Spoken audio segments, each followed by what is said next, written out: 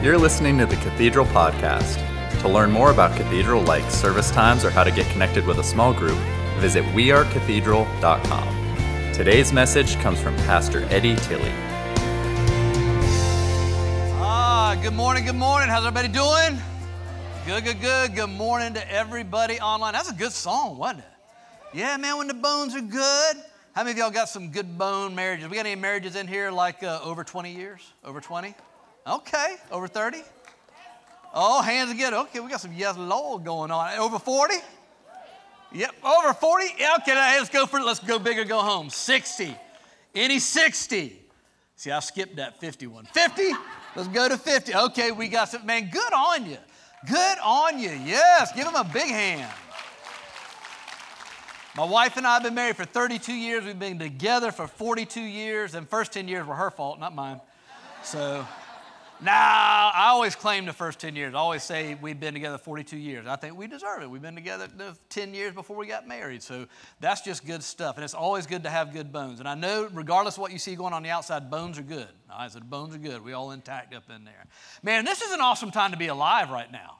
Do y'all get excited about life right now? I mean, this is just one of the most exciting times to be alive in the history of the world. I was thinking about that this week, that, I got saved, Lordy day, I got saved 32 years ago. 32 years ago when I got saved outside of the church, so crazy salvation story. I was radically saved, jacked up saved, obnoxiously saved. I was so excited and on fire for God. And then, life happens, right? Life is just life. And so, the excitement kind of wanes a little bit. Your faith doesn't. But, things just happen. You kind of start going downhill a little bit. But lately, man, I've just been getting fired up. I mean, it's all this talk about end times, rapture. I mean, when you got Dr. David Jeremiah doing sermons on the end times and the rapture and all that, that's just, if you don't know what rapture is, Google it. It's awesome. I can't wait for it. I wish it would have happened yesterday. That's just good stuff. And it's funny because, you look at it and you're thinking, Eddie, what are you talking about? Like, the world's going crazy, man. It's getting worse and worse, and it's getting harder and harder, and people have lost their ever-loving minds. I know, but that's exactly what God said was going to happen. And he said it's going to get worse before it gets better. But the cool thing is as that is happening out there in the world, you and I are shining brighter and brighter because we know, man, it's about to go down. Like, we're about to hit that spot. It is about to go down, and you and I are going to be a part of that. That is just exciting to me. Now, I can honestly say that as excited as I was in the beginning and as excited as I am right now, I'd be lying if I said I've gotten everything I've asked God for. I've got a lot of stuff that I've asked God for, and I've received a lot from that. There's a lot of answered prayers, but there's a lot of things that I haven't gotten yet, and I don't give up believing that. I'm believing God for them, and maybe you're the same way. Maybe there's some things you've been believing God for, and maybe it's been a long time, and maybe things and situations have happened, and maybe you're losing a little bit of faith. Let me just encourage you, don't give up because you're in great company. We are in great company when we are living a life by faith, and yet we don't get everything that we're believing for because in the book of Hebrews, which is a book in the Bible, a letter in the Bible, I should say, which a lot of people call the book of faith because Hebrews is just all about faith. Hebrews chapter 11 specifically, they talk about a lot of people, a lot of these people right here on this screen. Some of them you might recognize, David, Joseph, Abraham, Moses, Noah. A lot of those guys you recognize and gals. Some of them you may not. But at the end of the day, these are just a few of the people who lived a life of faith. And to be honest, you could put your name up there. You can put your grandmama's name, your granddaddy's name, anybody that you know that, well, you couldn't put your name because you're still here. These people ain't here no more. So it got to be somebody that's not here. But here's the deal. Here's what makes them so special and what puts us in great company. These are all people that lived a life of faith. And when you get to the very end of this chapter, the last two verses, this is what it says. All these people earned a good reputation because of their faith, yet none of them received all that God had promised. For God had something better in mind for us so that they would not reach perfection without us. I love that because God's saying, hey, there's something special that I have for everybody. And I don't want to ruin it. Anybody ever has something really special, like maybe you did like a big home remodel or something, and you didn't want anybody to see it until it was completely done, and you wanted everybody to come in and experience it at one time and just have that party atmosphere? There's something God has for us that he wants all of us to experience at the same time. And right after you read those two verses, we start into Hebrews chapter 12, and that is our verse for today. Because I don't know about you, I don't know where your faith is, but my faith is, I can literally say, like I'm peaking right now. Like I'm not tweaking, peaking. Like I am up there. I mean, my faith is just, you could say that my faith right now is unshakable. Y'all like what I did? Y'all like how I did it? Tie that in right now. You got to get that in there. You got to tie it into series. So we're talking about unshakable faith. In Hebrews chapter 12, the first two verses is all about how to have this unshakable faith. So it's right after the verses I just read. Hey, all these people lived a life of faith. They got a good reputation because they did. But yeah, they didn't get everything that God had promised for them because he was holding something special for them. And so he says this: therefore, since we're surrounded by such a huge crowd of witnesses to the life of faith, let us strip off every weight that slows us down, especially the sin that so easily trips us up, and let us run with endurance the race God has set before us. Now, let me pause right there real quick. That Greek word for race is anon, and a better translation of it, it does mean race, it means competition, but it's more of a violent competition. Really, a better word picture for it would be like two warriors engaged in a battle. Race is also a part of it. Like in the Greek, you could have a lot of different types of definitions for a word. So the big meaning for the word, when you look at its definition, at the top of the batch of words is competition and battle and fight. And then you get down the way, then you get to race. So I get run a race, that's good, except if you're going to do that, you got to add the battle part in there and realize that who you're running the race against does not play fair. Okay, when you go out for track and you run a race, we've all got our own little lanes and a starter pistol goes off and you take off and you run in your lane. You're running your race in your lane. The problem with that is you've got an enemy and he don't care about where the lane is. And he don't play fair. He don't care about the rules. So my man comes to run the track meet and he's got nunchucks in his pocket. He's got a baton. He's got a stick. He's chucking stuff at your feet trying to... It's not a fair fight. But it is a fight. And it is a battle. So when I read that verse, I prefer instead of saying with perseverance run, I prefer to say let us engage in the battle. Because that's life. I don't know about y'all, but for me, that's life. It's a battle. It's a fight. It's not I'm running. I'm on my 5-mile run for the morning. I'm just checking out the countryside. No, you might be doing that, checking out the countryside, and then bam, bear jumps out of the bushes right there all over you, all up on you. That's who your enemy is. Except he's a lion roaring around seeking whom to devour. Okay, let me move on. Verse 2, We do this by keeping our eyes on Jesus, the champion who initiates and perfects our faith. Man, I love that. The champion who initiates and perfects our faith. Because of the joy awaiting him, he endured the cross, disregarding its shame, and now he's seated in the place of honor beside God's throne. So what I want to do this morning is take a journey through those two verses on your card. If you didn't get a card when you came in, just raise your hand and guest services will bring you one.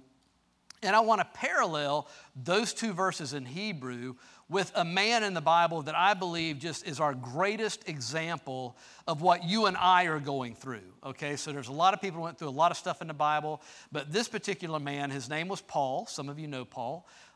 If you don't, he really went through a life that was hard and was a fight and was a battle, but he did it with just exemplary faith. And so I want to take a look at his life and how he did that and parallel it with the Hebrews. And I want to do all of that using Pastor Megan's example last week of this picture. How many of y'all saw Pastor Megan's message last weekend? Man, it was good. If you missed that one or the one before it, go back and watch both of them because they were amazing. But she talked about how we have a choice as to how we frame situations and circumstances in our life and how we view them. Like, this is not dictated to us that we have to view it a certain way. We have the power and the ability to reframe what we see and how we see it and how we engage and react to it. And I love even this picture because to me, this picture would be an accurate depiction of God's view of our life. In other words, when God looks at your life and my life, he sees the entire thing from beginning to end. Beginning being when he knit you together in your mother's womb. The end being eternity. Not here, not when you breathe your last breath here. Eternity, being in glory with God for all eternity. So in God's eyes, that is your life right there. If you and I were asked to paint a picture that accurately depicted our life, we couldn't do that. We could go back as far as we can remember. Maybe some of you have memories from 4 years old or 5 years old. Or you know what? Maybe you've heard enough stories from your parents that you could go back to when you were an infant and you know enough about what you were like as a child that you could paint that. But whatever you could paint, you would have to stop right now. You can't paint beyond today because you don't know what's going to happen. You don't know what's going to happen an hour from now, a day from now, a week. You don't know. God sees the whole thing. And I think an even more accurate depiction with this picture is that this lower half really, or lower third, really would represent our life here on earth. This life is always going to have troubles, trials, pain, battles, fights, things that you're going through. Nowhere in the Bible does God ever describe this fallen world after the fall as a pretty okay place. He doesn't do that. He says, hey, you know what? Earth is a pretty cool place. It's pretty okay. You can live a pretty decent life there, but don't get too hooked on it because there's something a lot better. Nope. From the moment of the fall, he said, this place is wicked and evil and dark and perverse and full of shame and pain and sickness and disease. That's how he sees it. And then he gives us words to encourage us to help us get through it. And we need those words to reframe how we see our life. And we need to get a hold of that because for a lot of us, we look at our life like this. Yep, that's my life right there. That's my whole life can be summed up right there in that little bit right there. We ain't even letting no light get up in that. We're just going to keep that thing right down there. And it's not the truth. Sometimes you just need some perspective. So we're going to get some perspective this morning on Paul and his faith and how he walked out his life in these verses in Hebrews. So I want to start by reading the passage of Scripture where Paul describes his view of his faith, which is in Romans chapter 1. And he says this, "For I am not ashamed of this good news about Christ. It is the power of God at work, saving everyone who believes, the Jew first, and then the Gentile. This good news tells us how God makes us right in his sight. This is accomplished from start to finish by faith. As the Scriptures say, it is through faith that a righteous person has life." So Paul's saying if you want to have life, like real life, not breathing life, not existing life, like real life full of purpose and destiny and calling, where you know you're making a difference in the world and your life matters, you're only going to find that by living it as a life of faith in Christ. So that's how Paul saw it. And I believe you can look at Paul's life and see where he engaged his faith with 3 different areas of his life. And I think we can directly just parallel those right on over to us. And the first one is that we have to have faith over our past. Faith over our past. This is how Paul handled his past in Philippians. He says, "I don't mean to say that I've already achieved these things or that I've already reached perfection. But I press on to possess that perfection for which Christ Jesus first possessed me. No, dear brothers and sisters, I have not achieved it, but I focus on this one thing. Forgetting the past and looking forward to what lies ahead, I press on to reach the end of the race, or this fight, this battle, and receive the heavenly prize for which God, through Christ Jesus, is calling us." So what he's saying is, I got to forget the past and I've got to move forward. And you say, well, Eddie, what kind of past did Paul have? If you don't know Paul, and maybe to help you so that you'll know that he can help you wherever you are. Because I don't know what's in your past. I don't know what you did before you got saved. I know personally I did some things that I'm the only person that knows about and did great damage to other people. And that's something that I have to live with. Paul was a man who did tremendous damage to other people. Before he met Christ and became a Christian, he was rounding up Christians and having them thrown in jail, and a lot of them lost their life because of their faith. That was on his hands. Those people's lives were on his hands. And so that was a part of his past that he had to somehow apply his faith and deal with it. And so he says, I have to forget what is in my past and press on towards what is ahead. So in other words, you got to drop the weight. Drop the weight, because Hebrews describes it this way. Therefore, since we are surrounded by such a huge crowd of witnesses to the life of faith, let us strip off every weight that slows us down, especially the sin that so easily trips us up. Excuse me. So I got this little netting thing here, kind of represents sin. And here's what Paul is talking about when it comes to sin, and what Hebrews is talking about when it comes to sin is you need to have a certain attitude. You need to have an understanding of what Christ did on the cross and what he has provided to you when it comes to dealing with sin, because we're all going to sin. Everybody. You know, you may be feeling good right now because it's been 30 minutes since your last one, but I promise you, we're all going to sin, right? So we're all going to encounter it. So Hebrews kind of talks about it like you kind of get tripped up by it, like you're coming along and then you get tripped up by the sin. Oh, man. And for most of us, we're like, oh, what happened? Oh, how did I get? I don't know how I got in it. What is, I don't know, I need to come up with a plan to, I got to figure out a way out of this mess. It's probably my fault. You can't wallow around in that stuff, all right? That's not the proper attitude. According to Paul in Hebrews, when you're coming along and you get tripped up, by the sin, your attitude needs to be, man, get off me. What's wrong with you? That ain't me. I know I did that. I committed that sin, but that ain't me. Nope. I got to move on, forgetting what's behind, moving on towards what is ahead. I get that's oversimplified. However, you do need to drop it and move on. The enemy doesn't want you to. He wants you to wallow in it. He wants you to think about what a terrible person, how could you? Again, he wants to hit you up with all of that. And God is saying, look, my son died on the cross, and you right now are living underneath a daggum waterfall of the grace of God. So when you're in there wallowing in it, trying to figure, you're all up in here like, I don't know how to get out. It's so bad, and I don't know what I'm going to do. And God's looking at you like, man, are you kidding me? Like, are you seriously going to tell me that, I get that, that's part of this world, that is more powerful than this? You going to tell me my son's blood didn't take care of that?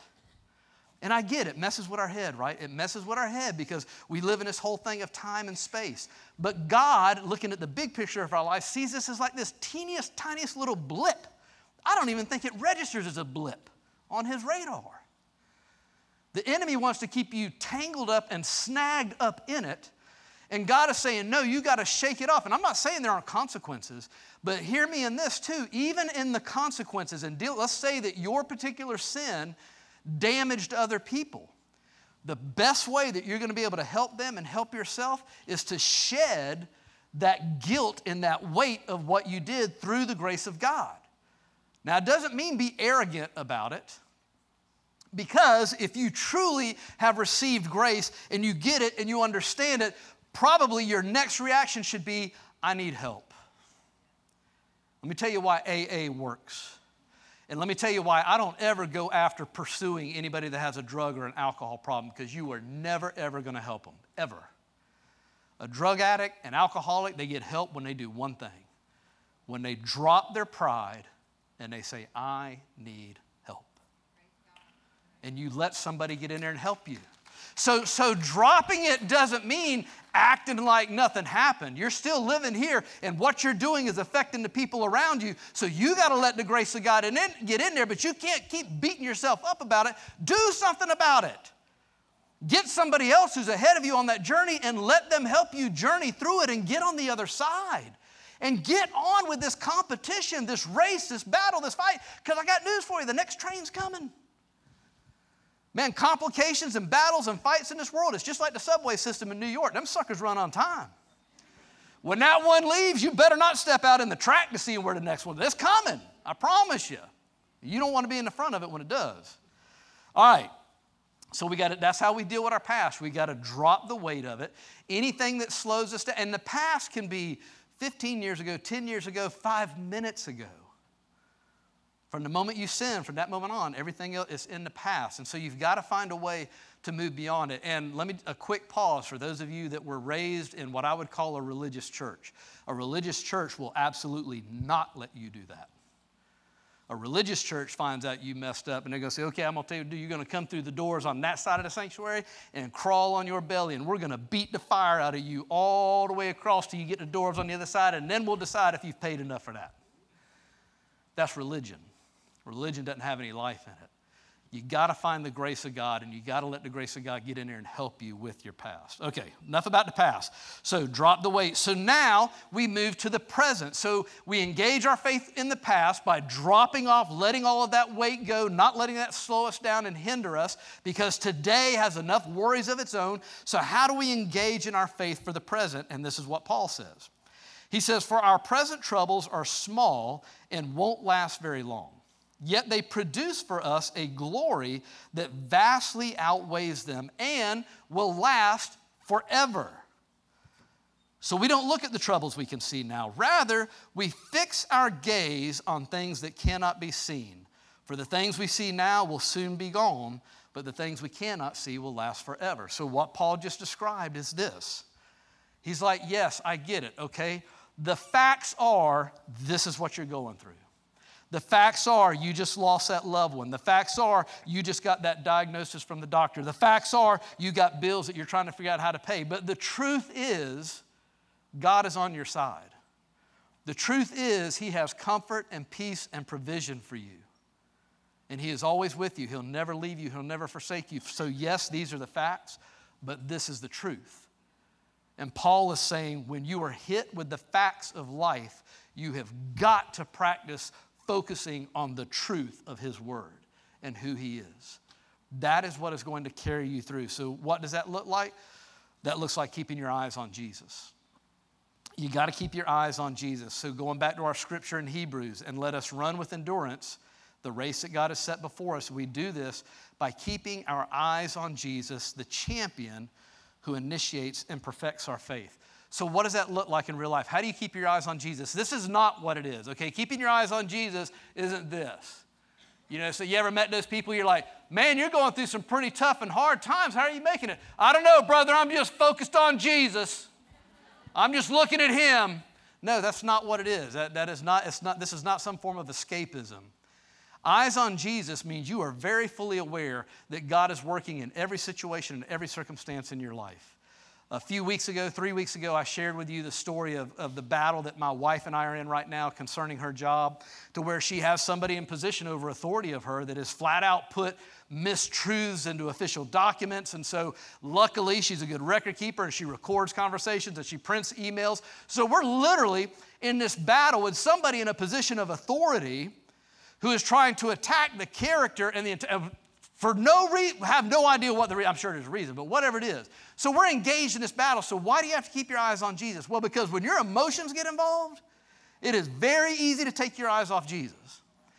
If you didn't watch that service, go back and watch it. And I'm not going to go through the whole thing, but there was one point, and I'm listening to a conversation on the computer, because when you're getting attacked, when your spouse is getting attacked, Bubba, I marched my behind right over there, and I was going to tell you, you're going to quit right now. You tell her you quit, we're done. And my wife had to give me one of them things right now. Zip it. And she was right. Why? Because you don't ever make a decision like that with your emotions. At that moment, she was the most godly. She had the most Jesus, because here's the truth. The truth of the matter is God's up to something. The truth of the matter is that person is not the enemy. We don't battle against flesh and blood. There's something behind that.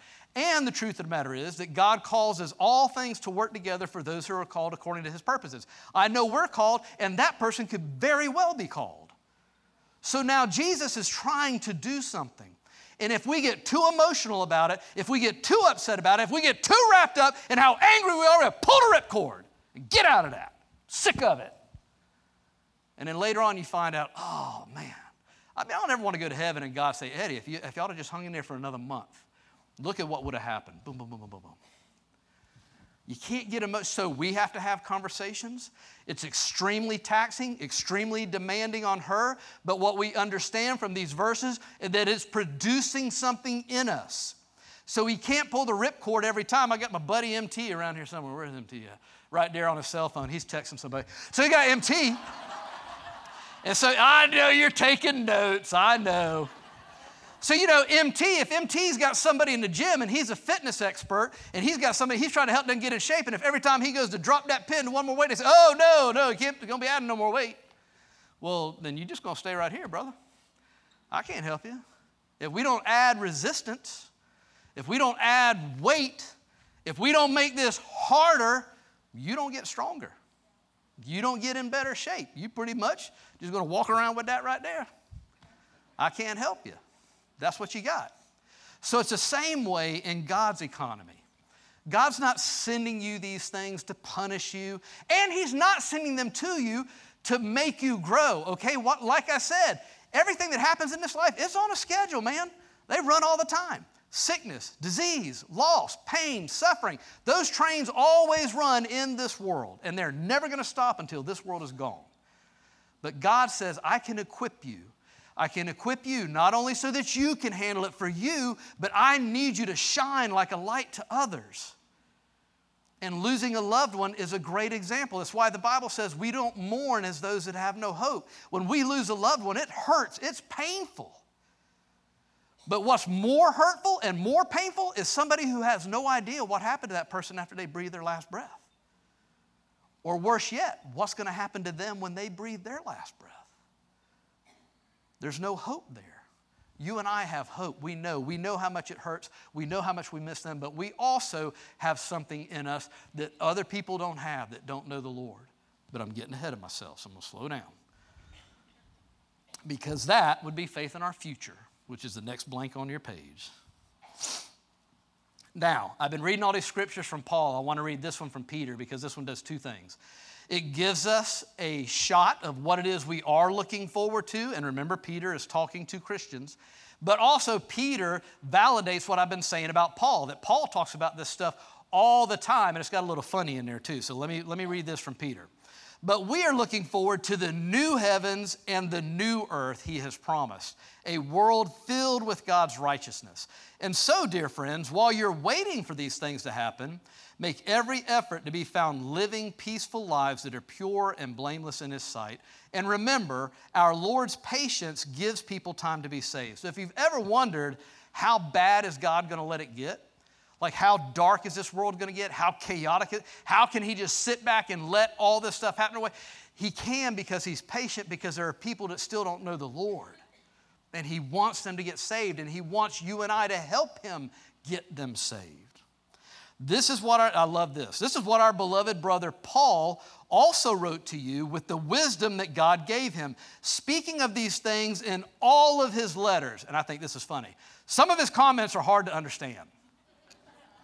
So basically what Peter was saying, and this is true, you go look in every single letter that Paul wrote, and what you'll find is, hey, you got to keep looking forward. You got to keep looking ahead. Man, the glory, what's coming, what you can't see is so unimaginable. It is so amazing, so marvelous. It is going to be worth every ounce of pain and suffering you endured here. This doesn't last forever. This doesn't last long. Get your eyes there. And the reason Paul was so passionate about it was Paul had something happen to him that the other disciples didn't. You know why Peter said, man, his words are hard to explain? Because Peter didn't experience what Paul did. Peter walked and talked with Jesus, but he walked and talked with Jesus right here. The closest Peter ever got to heaven or being in heaven was when a couple of guys showed up at a mountain that had died like hundreds of years before, and bam, it's Jesus and these two guys, and Peter was like taken back by that. It's like, oh my gosh, it's true. They didn't die. They're still alive. They're somewhere out there. Now they're right here. Paul had this event happen. Let me read it to you in his words out of 2 Corinthians. This boasting will do no good, but I must go on. I will reluctantly tell about visions and revelations from the Lord. I was caught up to the third heaven 14 years ago. Now, the third heaven is what you and I call heaven. The first heaven is like the sky, the clouds, all of that. The second heaven would be the stars and the moon, the galaxies. The third heaven is where you picture and I picture God being. Whether I was in my body or out of my body, I don't know. Only God knows. Yes, only God knows whether I was in my body or outside my body. But I do know that I was caught up to paradise and heard things so astounding that they cannot be expressed in words. Things no human is allowed to tell. I love that. And I've got another frame of reference for that. When I used to read that, I thought that was pretty amazing. I wondered what he had saw. But then I sat down several times and listened to my good friend Bobby Brunson tell his story. Bobby's sitting right back over here on this side of the sanctuary, and Bobby and his wife Kay are one of the original couples that started this church.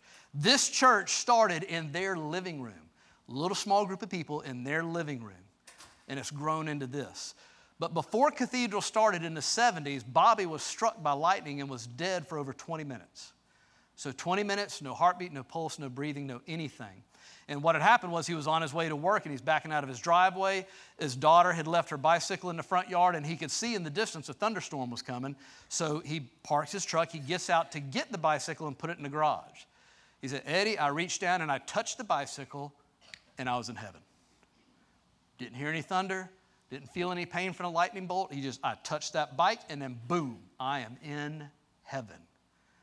And when he's trying to explain it to you, this same thing that Paul said, the words can't, he's like, Eddie, I can see that you're not getting it. I mean, I'm telling you that the grass is green and the tree and the leaves are green, but you're picturing this green, this grass, this is nothing. It's not even close. It's not even in the ballpark. When I tell you the color blue or the color gold, you're picturing this blue and gold. It is so filthy, dirty, the blue and the gold. He said, picture the most beautiful place you've ever seen in any magazine, the most beautiful tropical paradise, bluest waters, clearest skies, greenest landscape, lush. Get that in your mind. Picture that. That is like a filthy, nasty rag compared to heaven. Here's how strong it is. He's there for, you know how long 20 minutes is in eternity? My man was in eternity for 20 minutes. That's a long daggone time. And he got to meet those that he knew. He got to talk, the very first person, his dad. He has a conversation with his dad. Then he meets all these other people that had gone on and passed before him, and he's having conversations with them, all these people that he knew, and then Jesus himself walks up. He has a conversation with Jesus. Now, he is in what Paul describes as paradise. And then he gets prayed right back here. That, which is an amazing part of the story. He's in the back of the ambulance. The paramedics have quit working on him. They've gone out of the ambulance to notify his wife. He's gone. There's nothing else we can do. While they're outside the ambulance, his heart starts. He comes right back in. Here's the comparison between here and there. Bobby was depressed for a year. You say, Eddie, but what about his wife? What about his children? Again, it's hard to explain, but when you're there, you're in eternity, and yes, they're not there, but you know they're going to be there like that. Like we're not picturing going somewhere where you're never, ever going to see your loved ones again. When you get to heaven, you don't start over. Like when you get there, it is everything you always imagined life would be. It's not like you're up there and you're floating around, you know, and you're in this white space and then somebody else floats by and you're like, hey. No, man. You're standing. You've got a body. You're in the presence of God. Here's what I look for. And I know for some people it's hard because your life here has just been so awesome and so great. And I'm excited for you. I love that. And you can't imagine it getting any better. But for somebody like me, man, my mom and dad, God bless, my mom and dad are in heaven right now, but glory to God, they left this earth exactly the way they came in. They didn't have the opportunity to take this journey towards wholeness that you and I are getting and build a family that loves God and is centered. They didn't get any of that. But thank God they're in heaven, and I know that. I was there when they made the decisions to accept Christ. So they're in heaven, so I get to look forward to a mom and dad that I never experienced here. A mom and dad that are exactly who they were created to be by God. I get to experience that family. And I'm an only child. And there were 5 more before me that never made it out of the womb.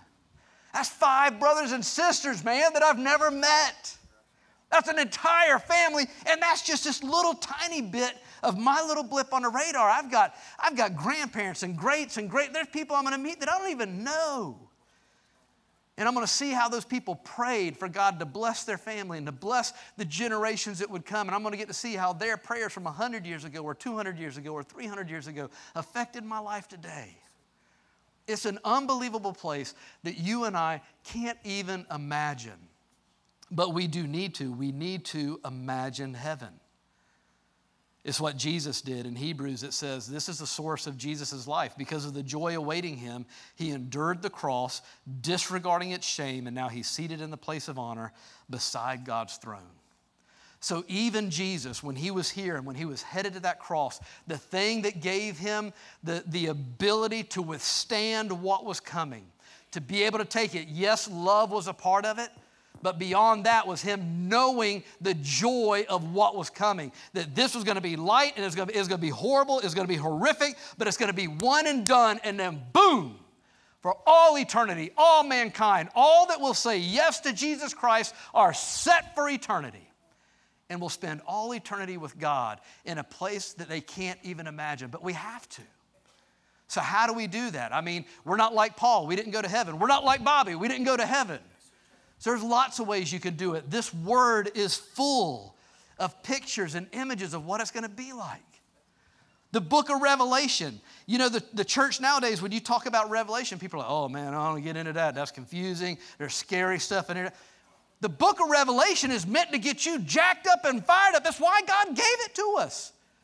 It is the layout of everything that's happening in time from here on.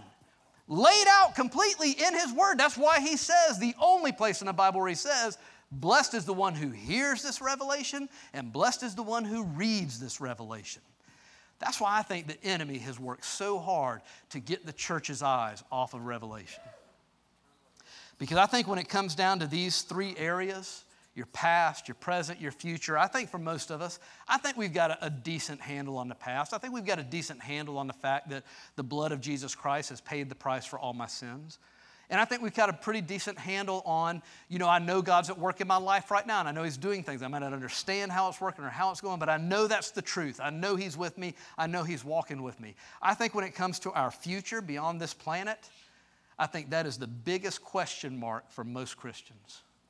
Gigantic question mark. And you know what's in the unknown is fear. There's fear in the unknown. It doesn't have to be unknown. There's no reason for it to be unknown. We can fill in the blanks. We can go to God's word and find. Then you can read from people who have been there. 2 books I want to recommend to you. Bobby's book, which is When Lightning Strikes, One Man's Journey to Heaven and Back, and Imagine Heaven by John Burke. Bobby's story is, I was talking to somebody last service, they use his book as an evangelism tool to give to people who have that question. What happens when you die? What happens? Where do you go? What's it like? And then John Burke, he interviewed hundreds and hundreds of people that had the same experience Bobby did, and they all experienced heaven in different areas, different geographical locations, if you would. And by the time you read all these different people's stories, you begin to picture this amazing place that is full of light and love and joy and laughter. And it makes it real. It makes it tangible. It's not airy-fairy. It's not fat cherubs playing violins floating in the clouds. It's good stuff. And so I think when it comes to you and I, if we're gonna get a handle on this, if we're gonna find a way to keep moving forward in this battle of life, I came up with this little thing. So this is your pill, okay? This is your medicine. People love to take a pill. Hey man, can you give me a pill to help me lose weight? Can you give me a pill to make my hair grow back? Neither one of them things work, by the way. Just ask me, I know. So here's my pill for you, and I can promise you this. I can guarantee you this. If you'll commit to this, if you would just commit to this for the next month and take this pill for the next month every single morning and start your day this way, I can guarantee you your inner world would change. I can guarantee you your joy factor is going to go up, your hope factor is going to go up, your ability to get through whatever you're going through, all of that's going to go up. Here's the pill. You got to daily drop the weight, fix your eyes on Jesus, and imagine heaven. You do all three of those. This is what we as Christians call devotionals. This is what we call spending time with God. And spending time with God should have all of those in there. Let me read something to you from Colossians that I just thought was really cool. So we're going to drop the weight, fix our eyes on Jesus, and imagine heaven. This is Colossians 3, first couple of verses. And so again, this is Paul talking. He's talking about our new life that we have. So he's looking at this big picture thing. He's like, look, man, This is your old life right here. Yeah, I get the facts are you're still here. You're still on this planet. You're still going through this stuff. But that's your old life.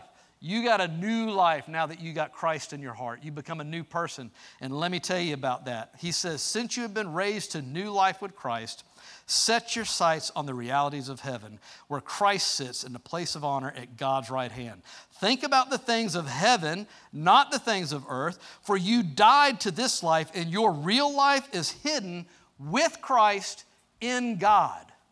I mean, your new life is guaranteed. It is locked away. Nothing can break into that safe. You got a double safe of Jesus and God. So your new life is hidden with Jesus, and then God's got that locked up. So your new life, your eternal life, who you've always meant to be for all eternity, that is locked up if you have received that free gift of salvation from Jesus, which all you got to simply do is just receive it. If you just say to Jesus, Lord Jesus, I believe you're the Son of God. I believe you're the Lord. And I'm sorry, I have been living my life myself, and I need you. Would you please forgive me and come into my life? Done deal. That literally is all you have to do, is ask him to come into your life, and he will. But this whole daily thing of dropping the weight, fixing your eyes on Jesus, imagining heaven, if we would make that a part of every single morning, because the thing is, all of those, they wane, right? We all know about forgiveness and dropping the past, but some weird reason, 4 or 5 days later, it starts creeping back up. And we all know that God is walking with us through the present. We all know he's with us. He'll never leave us. He'll never forsake us. And we have that moment, but then a few days later, the anxiety starts coming back up and the fear starts coming back up. And maybe even out every now and then you get a good glimpse of what you think heaven is going to be like, and it gets you excited. But then a few days later, it's like that picture starts to fade. So every day we need this. We need a dose of it every single day to keep it alive and keep it growing. And I was doing this the other day in my own time, and I had this list playing on YouTube, and this song came on.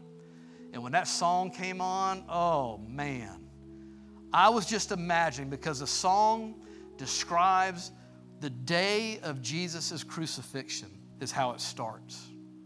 And it really is like you're in heaven and getting a heavenly view of what happened. Like I just imagine the heavenly host watching what was going on earth when Jesus was being crucified on that cross. And only one person knew what was happening, and that was God. And them watching it and trying to figure out what is the purpose, what is going to happen. But then we all know that when Jesus breathed his last breath on that cross, something happened in the supernatural that was so powerful and so strong was that it shook the earth itself. And the Bible says the earth shook and rocks split in two. And there was a veil that hung in the temple to separate people from the presence of God. And that veil ripped from the floor to the ceiling. It split apart. And what we know happened was this. When Christ breathed his last breath on that cross, and Satan was rejoicing because he believed he had killed the Son of God, the very next moment, the very next thing that happened was Jesus went right to the pits of hell, right where Satan's throne is, and marched in there like he owned the place, because he does. And Satan cowered at his feet, and Jesus simply held out his hands. And Satan put the keys to death, hell, and the grave right there. Amen. Amen.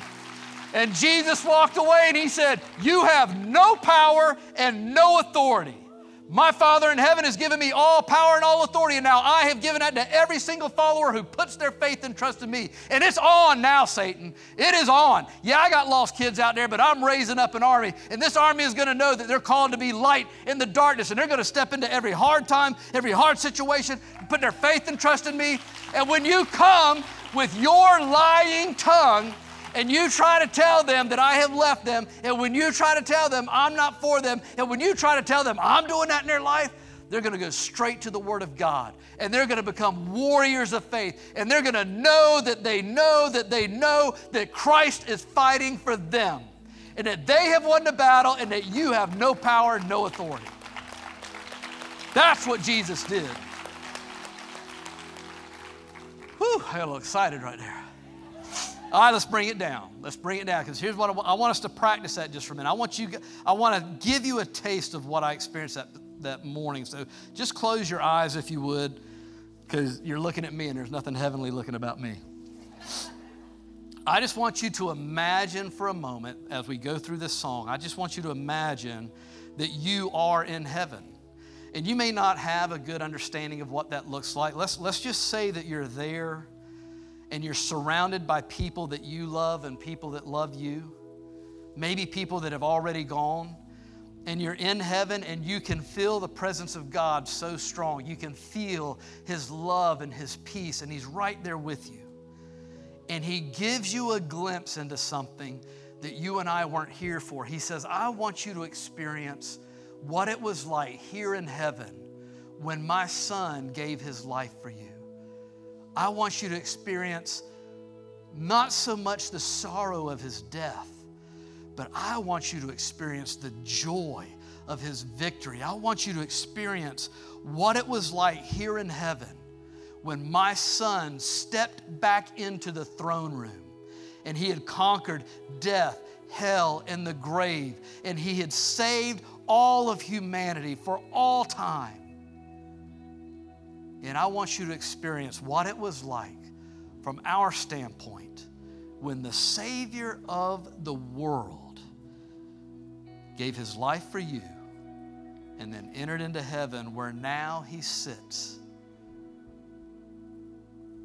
and He intercedes for you every moment of every day. Experience this with us as we sing. May you touch it, just a little bit of it, get just a little sense of it every day. Every day you need that. Every day you need that reminder, man. Drop the weight. Don't let anything slow you down. Don't let anything pull you down. Man, just get your eyes on Jesus. What is it that He's doing? Because He is doing something. He's with you. He's with you in the good times. He's with you in the bad times. He'll never leave you. He'll never forsake you. And what does the future look like? Because that is what charges your battery. Paul never said, man, my battery gets so charged up because Christ has forgiven me for what I did. He never said, man, I get so charged up because I know that God is working in everything that I'm doing right here. He said, man, when I think about that place where God brought me to, and when He showed me where that is and what it is going to be like, that's the moment he became an unstoppable force. Because when people would come against him, the church, the Roman soldiers say, hey man, you need to shut up with all this gospel stuff. He said, I can't do that. I'm sorry. I got to keep going. They're like, all right, well, you know what? We're going to kill you. He said, oh, thank you, Jesus. Whew. Man, I've been needing that. 'Cause I'm going to tell you what, this world stinks. I'm ready to go. So just go ahead and kill me and I'm going to be in a better place. I'd appreciate it. What are you going to do with that? There's nothing you can do with that. If you don't kill him, he's not going to shut up talking about it. And if you kill him, he said, hey, if you kill me, I win. I mean, there's no battle against that. And that's the life that you and I are called to live. It's not pie in the sky. It's not pretending like nothing hard is going on. That's why we need each other. That's why we need the relationships. Tough stuff is happening, and we're going to need each other more and more and more. But this world's going to get darker and darker. It's going to get crazier and crazier. I mean, I used to read about stuff in Revelation just 15 years ago. I'm like, there's no way that can happen, God. How are you going to do that? Like something's going to happen in Jerusalem. Everybody's going to see it. You're going to like project it up there on the sky. What you going to... No, He's not going to do that. He's just going to move on a man like Elon Musk to put Starlink up. Bam, done deal. He's already got over 2,000 satellites up. He launched 57 last week. His goal is to have 24,000 here in about 5 years. So boom, there's how that all... So it's funny how everything in the whole world is lining up. We've never been in a period of time where globally everything is lining up for a one-world religion, a one-world economy, and a one-world government, just like God said it would. So that ought to get you jacked up and fired up. So when you're watching the news, you shouldn't be, but when you are, and they tell you how crazy you go, man, God, this is exactly what you said was going to happen. Man, people are just literally eating each other out there. And then you're going to go out there, and you're going to be the nicest, sweetest, kindest, loving person, and people are going to look at you like you're crazy. Then you're going to say, can I get what you have? Can I have that? Can you share that with me? Oh, yes, I can. Oh, yes, I can, because it's what I'm called to do. So I bless you with the truth. Everybody in this room, every one of you guys online, you are called to be a light in the darkness. And the darker it gets and the crazier it gets, the more God wants to use you to bring light and life into this dark world. In Jesus' name, amen. Bless you guys. Have a great Sunday. You've been listening to the Cathedral Podcast. If you were encouraged by today's message, leave us a rating and hit subscribe on Apple Podcasts, Spotify, or wherever you listen to podcasts. If you have any questions about today's message or just want to reach out, send an email to questions@cathedralemail.com. Thank you for listening. May the Lord bless you and keep you. May the Lord cause his face to shine upon you and be gracious unto you. Have a blessed week.